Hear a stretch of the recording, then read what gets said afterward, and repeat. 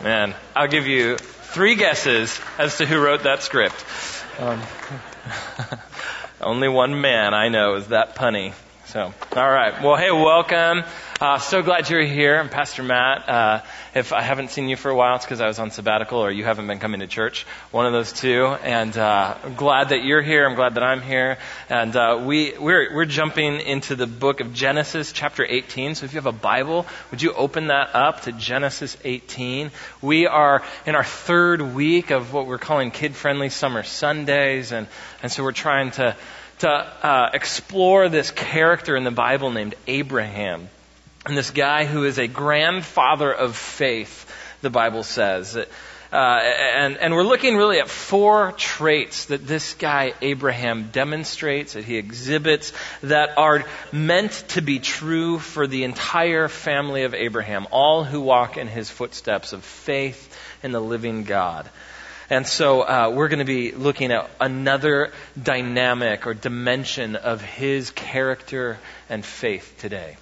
Before we do, I have to tell you, I am a huge fan of Jimmy Fallon and The Tonight Show. Do we have any Fallon fans? All right. Way more people watch Fallon in this service than last service, so I feel a little bit better.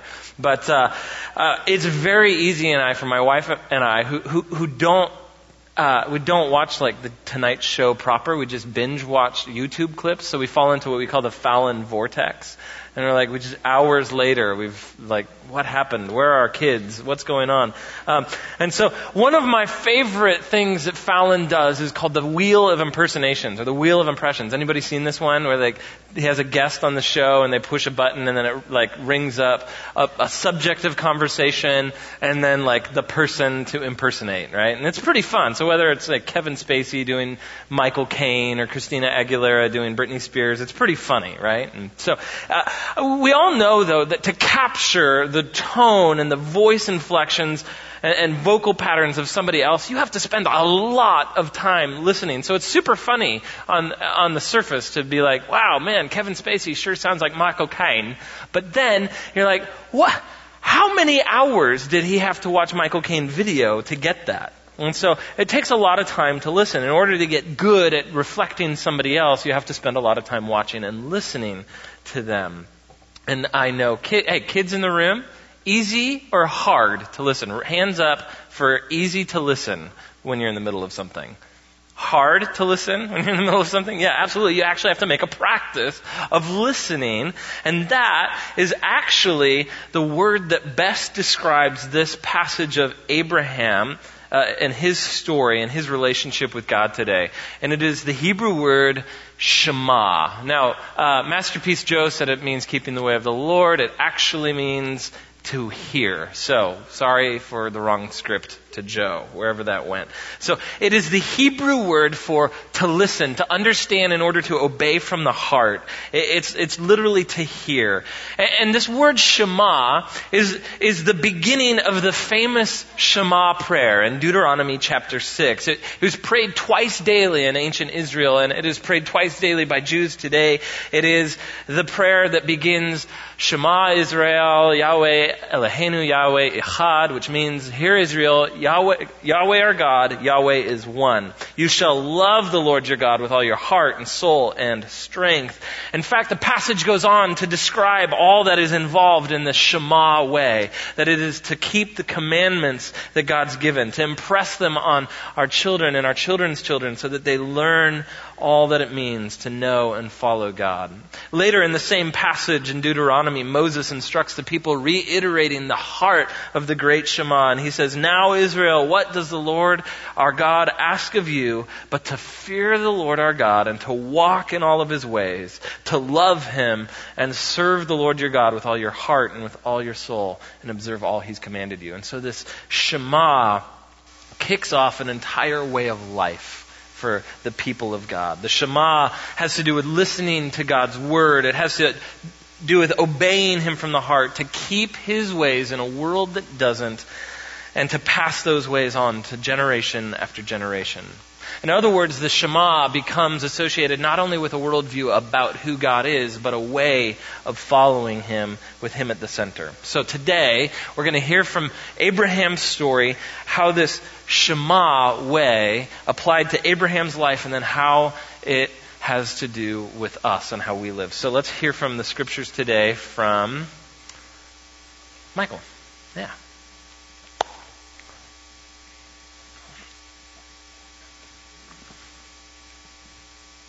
Genesis 18:16. You can read along with us. When the men got up to leave, they looked down towards Sodom, and Abraham looked along with them to see them on their way.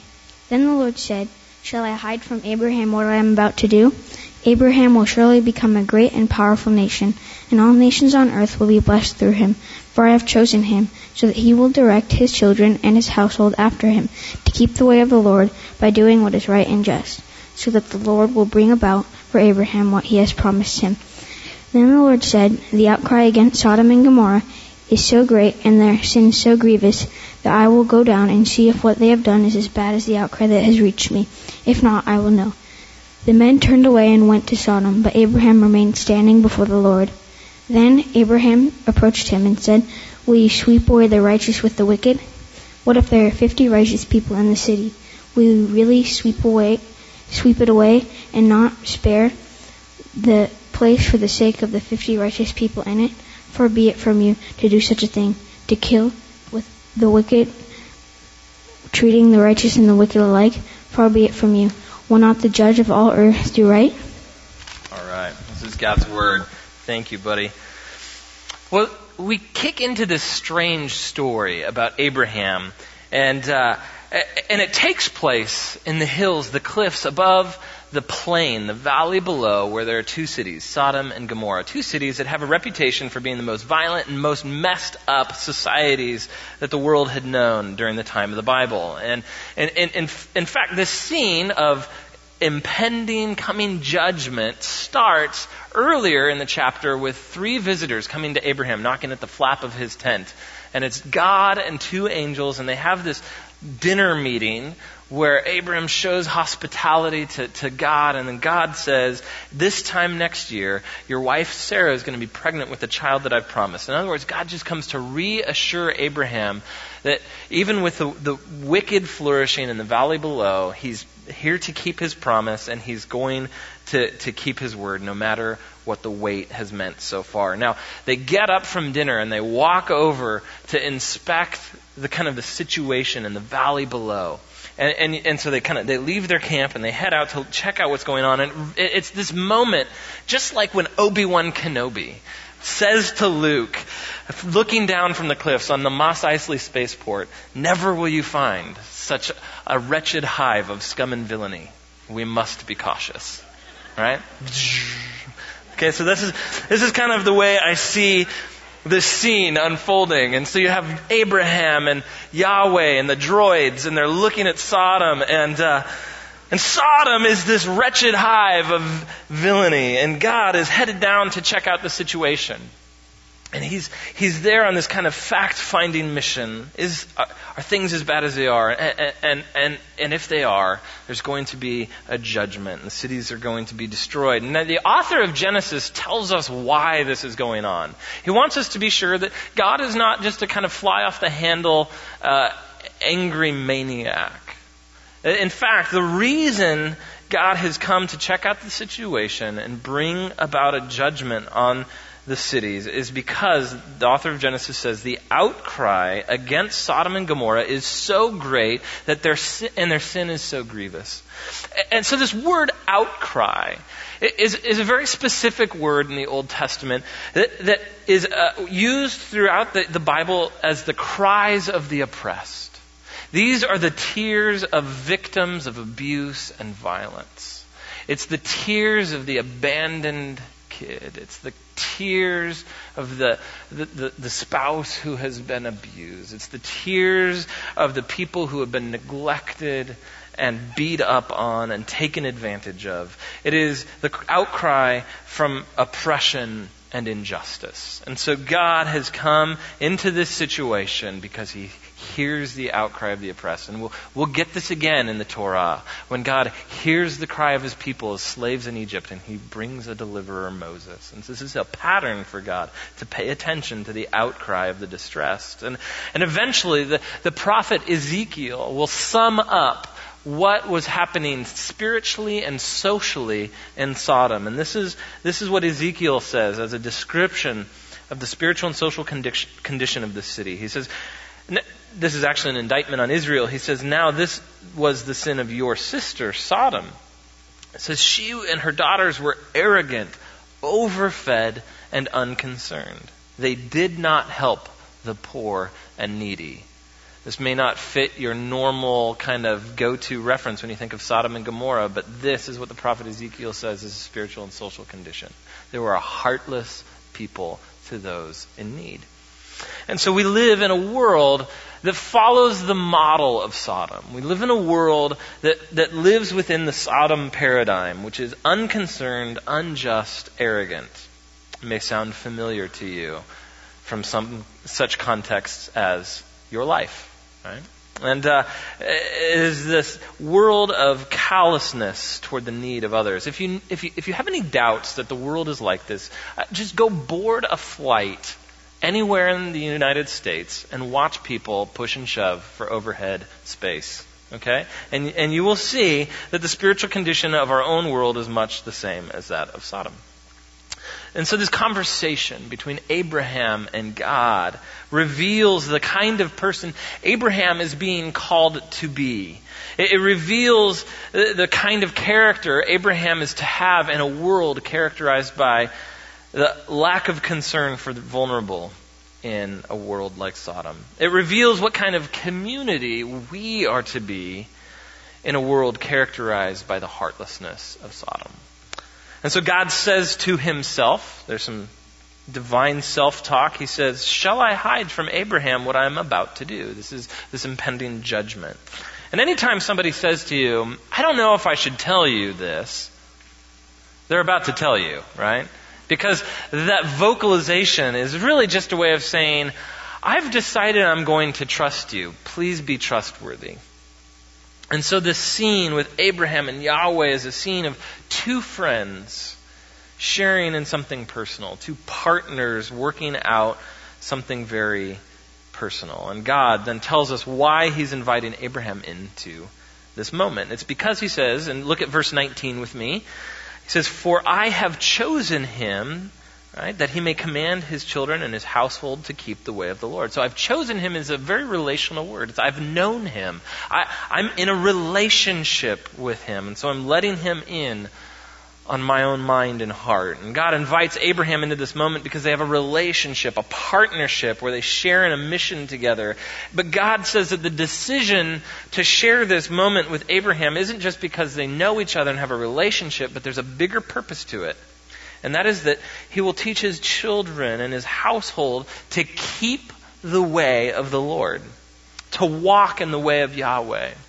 Remember, we've just read about this in the Shema prayer, right? And so this line, this conversation between Abraham and God is an anticipation. It's looking forward to what will get said later on in Deuteronomy chapter 6. And he says, what I want from you is to listen to me and obey from the heart, to follow my way, to keep my way. Now, this phrase, keeping the way of the Lord, is kind of, it seems a little obscure to us. What does it mean? Well, it draws out kind of two pictures. And the two pictures, first of all, the first picture that keeping the way of the Lord kind of draws for us is it's following someone on a path. It's watching someone's footsteps meticulously and then following after them. I think about camping this summer. We took our kids, there were actually a gang of kids around us, and we had a creek right behind where our tents were, and the kids were, all into playing it, and there were tons of rocks, and it was a nice little safe creek for little people to be in, which was pretty sweet. But the kids wanted to know, what's the best way to get across? Show us the way to get across. And so I'd take my kids, and I would go on a kind of a pathfinding mission first, right? And you check out the wobbly rocks, and I'd go put my weight on the rocks that they could put their weight on, and if it held me, it would hold them, and so I'd show them which way to get across the creek, and then they would just follow and then fall in and all that kind of stuff, because then they lost attention and focus, and that's okay. Just change their clothes after. Right? And so they would follow my footsteps. And you think about this, like my job was to make sure the path was right, to make sure it could hold them up. Their job was to make sure they were watching. God is never asking us to step out in a path where He wants us to falter. He always calls us into a path that will bring us good, not harm. God leads us in His own way because He wants our lives to be sturdy. He wants us to stand firm in our life. And so He leads us into what's good, no matter what the appearances are. And so you think about watching someone's path and following it. The second picture is that of following directions to a destination. It's like listening to Siri on your way to somewhere new and hoping that Siri gets it right. Both of these pictures, though, kind of bring together this single comprehensive idea of someone who is looking at God and trying to be like Him. It's about mimicking Him and resembling His character. It's as if life is a giant wheel of impressions on the Tonight Show, but the only impression that matters is looking like God Himself and His character and His actions and His words and all that He is. And so there are often times where we're tempted to mimic other gods, small g gods. God says, keep the way of the Lord. Keep my way. Imitate me. Become someone who shamas, who listens so intently as in order to follow and actually mimic me. So pay attention to the kind of God I am so that you can imitate my character. That's what He's saying to Abraham. And in our story today, God then defines that and fills that out for us so that we understand more of what that means. God uses two words. It's often a word pair in the Old Testament. It's righteousness and justice. Look at verse 19. I've chosen him that he may command his children and his household after him to keep the way of the Lord by doing righteousness and justice. And these two words, in Hebrew, it's tzedakah and mishpat. You can say that with me, it's fun.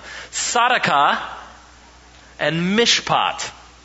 Sounds kind of like I'm hungry. If somebody passed the mishpat, did you remember to season it with tzedakah? Like it's kind of, anyway, but it's righteousness and justice is what this is.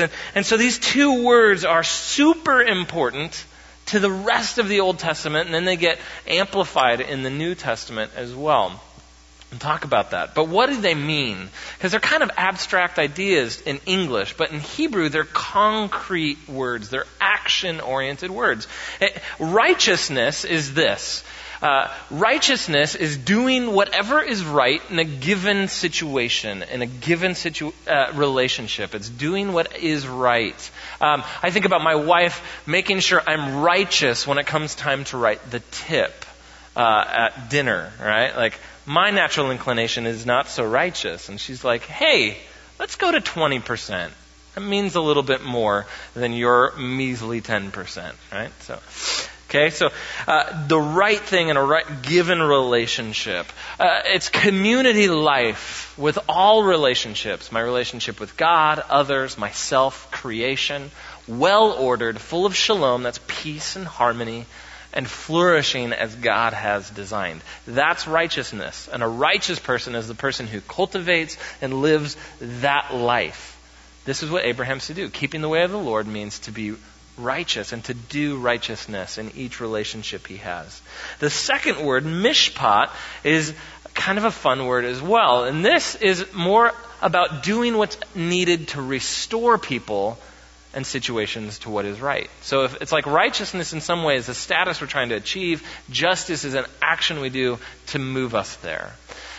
Justice is this. It's inconveniencing myself for the sake of the, quote, worthless person. It's especially the widow, the orphan, the stranger, the poor. The Bible is saying, look, injustice is keeping my stuff for my own comfort, but doing justice is saying I'm willing to be inconvenienced for the sake of someone the world deems worthless, but God says is full of worth because they're made in my image and I love them. And so this is what Abraham is called into. He's called into keeping the way of the Lord, following his footsteps by doing two things, tzedakah and mishpat. And that is something that the entire Abraham community is called into. It's the story we are called to write with God. And so these are always intended to come together. To do biblical justice means also to have righteousness. Okay, it's not just about good actions, but it's also about right relationship and right attitude. Kids, you see this happen all the time. You see injustice in lots of little ways that feel pretty big, don't you, kids? You see other kids calling names or being mean or not letting another kid play the game with you. You see the kid sitting alone. They're excluded and they're not allowed to be a part of whatever is going on. And these things don't feel right, do they, kids? You look in on the situation and you go, I wouldn't like that, right? I wouldn't like that at all. And so, where there are those kinds of things, God is calling you to partner with Him in doing tzedakah and mishpat. It means stopping the name calling and saying things like, hey, let's not do that, right? Or it's like inviting the kid into the game. Or high school students, you have tremendous power to come around the lonely. You have tremendous power to support the kid who nobody eats lunch with this September. Come alongside them and to just get to know them. Give them dignity by paying attention to them. And these kinds of things are all around us. It happens too in our adult community, as a church family, when we step into situations where vulnerable people need help. It happens where families open their homes to foster kids. It happens when community groups come along and support people who can't bear the burden in their lives and in their circumstances alone. It happens when we offer love to those who are crying out, who offer that outcry that God hears and is moved to act on. It happens when we say that my time and my comfort are less important than a messed up situation being made right with what God has given me.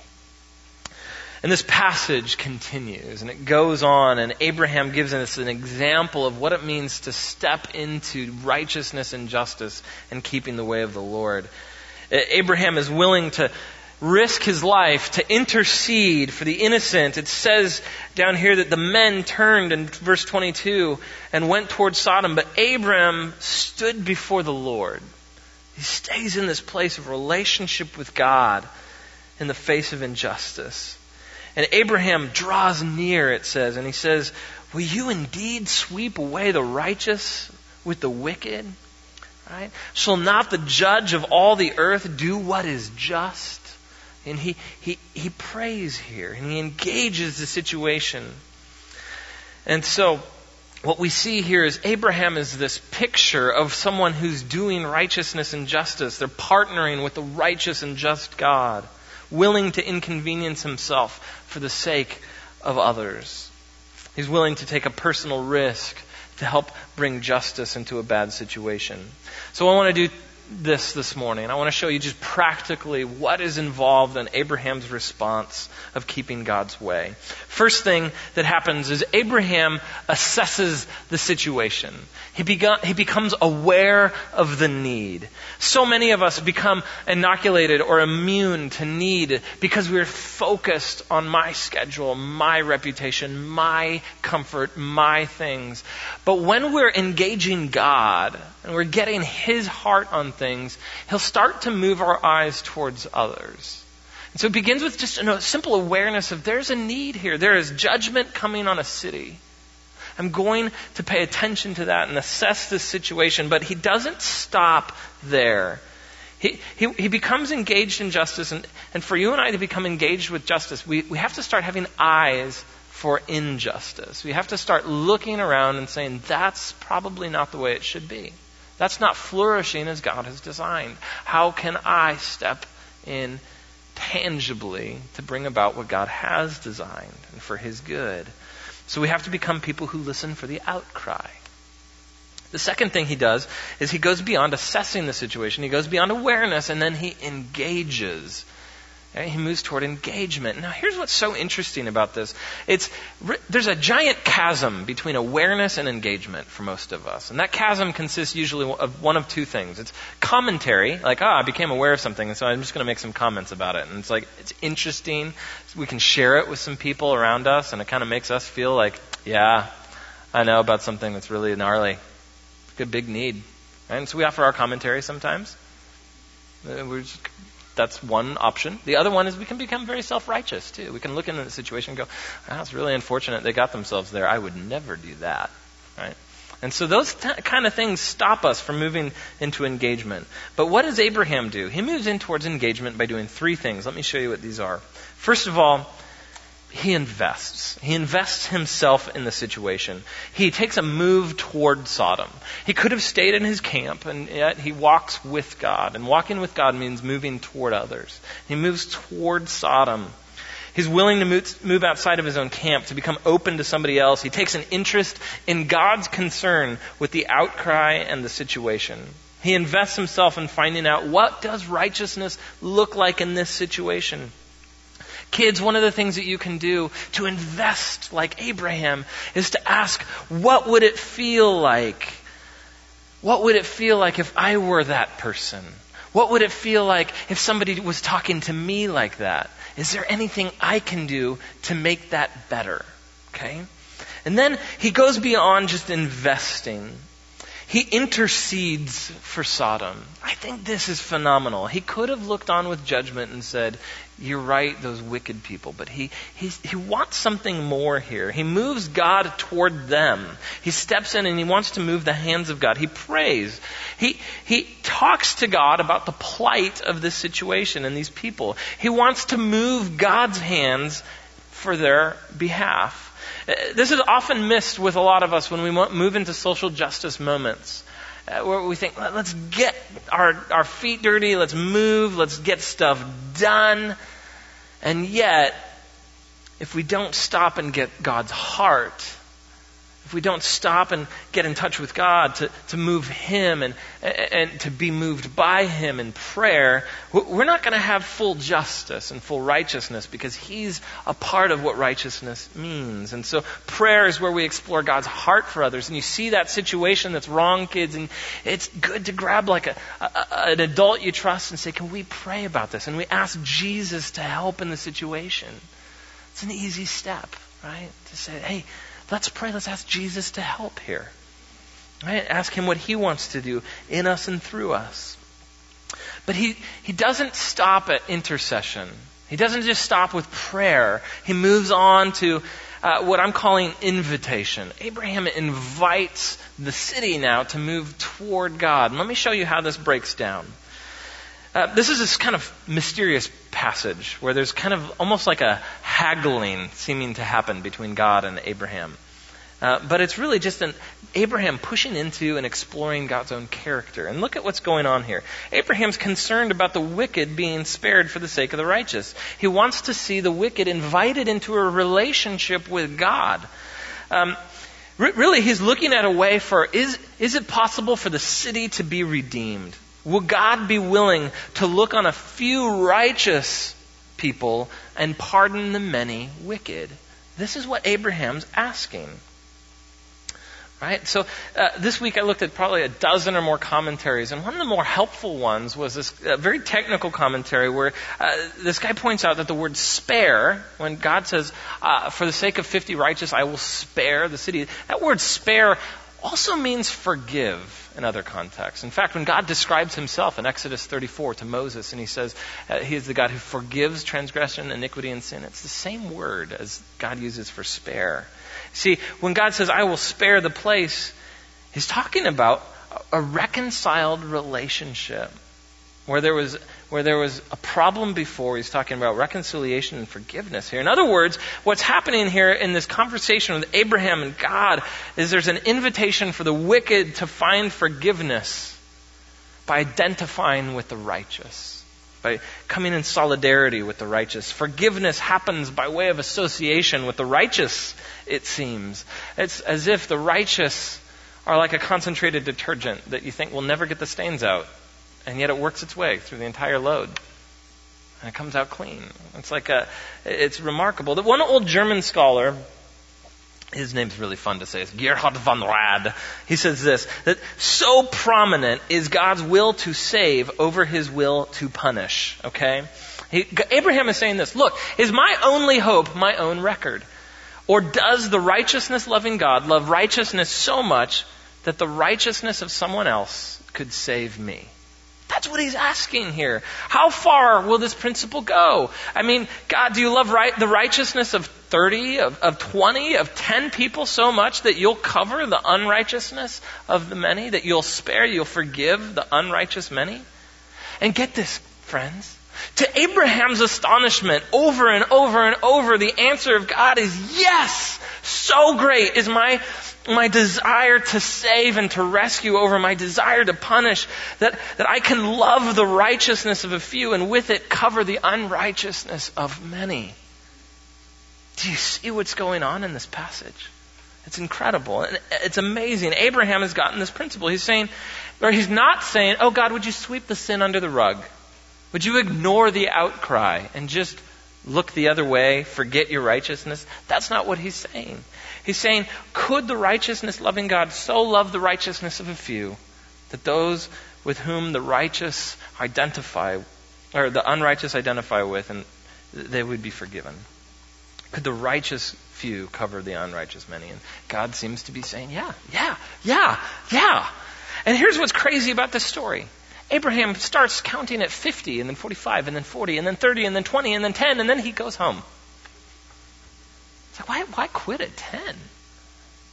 Why not go all the way and find out, will God pardon the unrighteous many for the righteous one?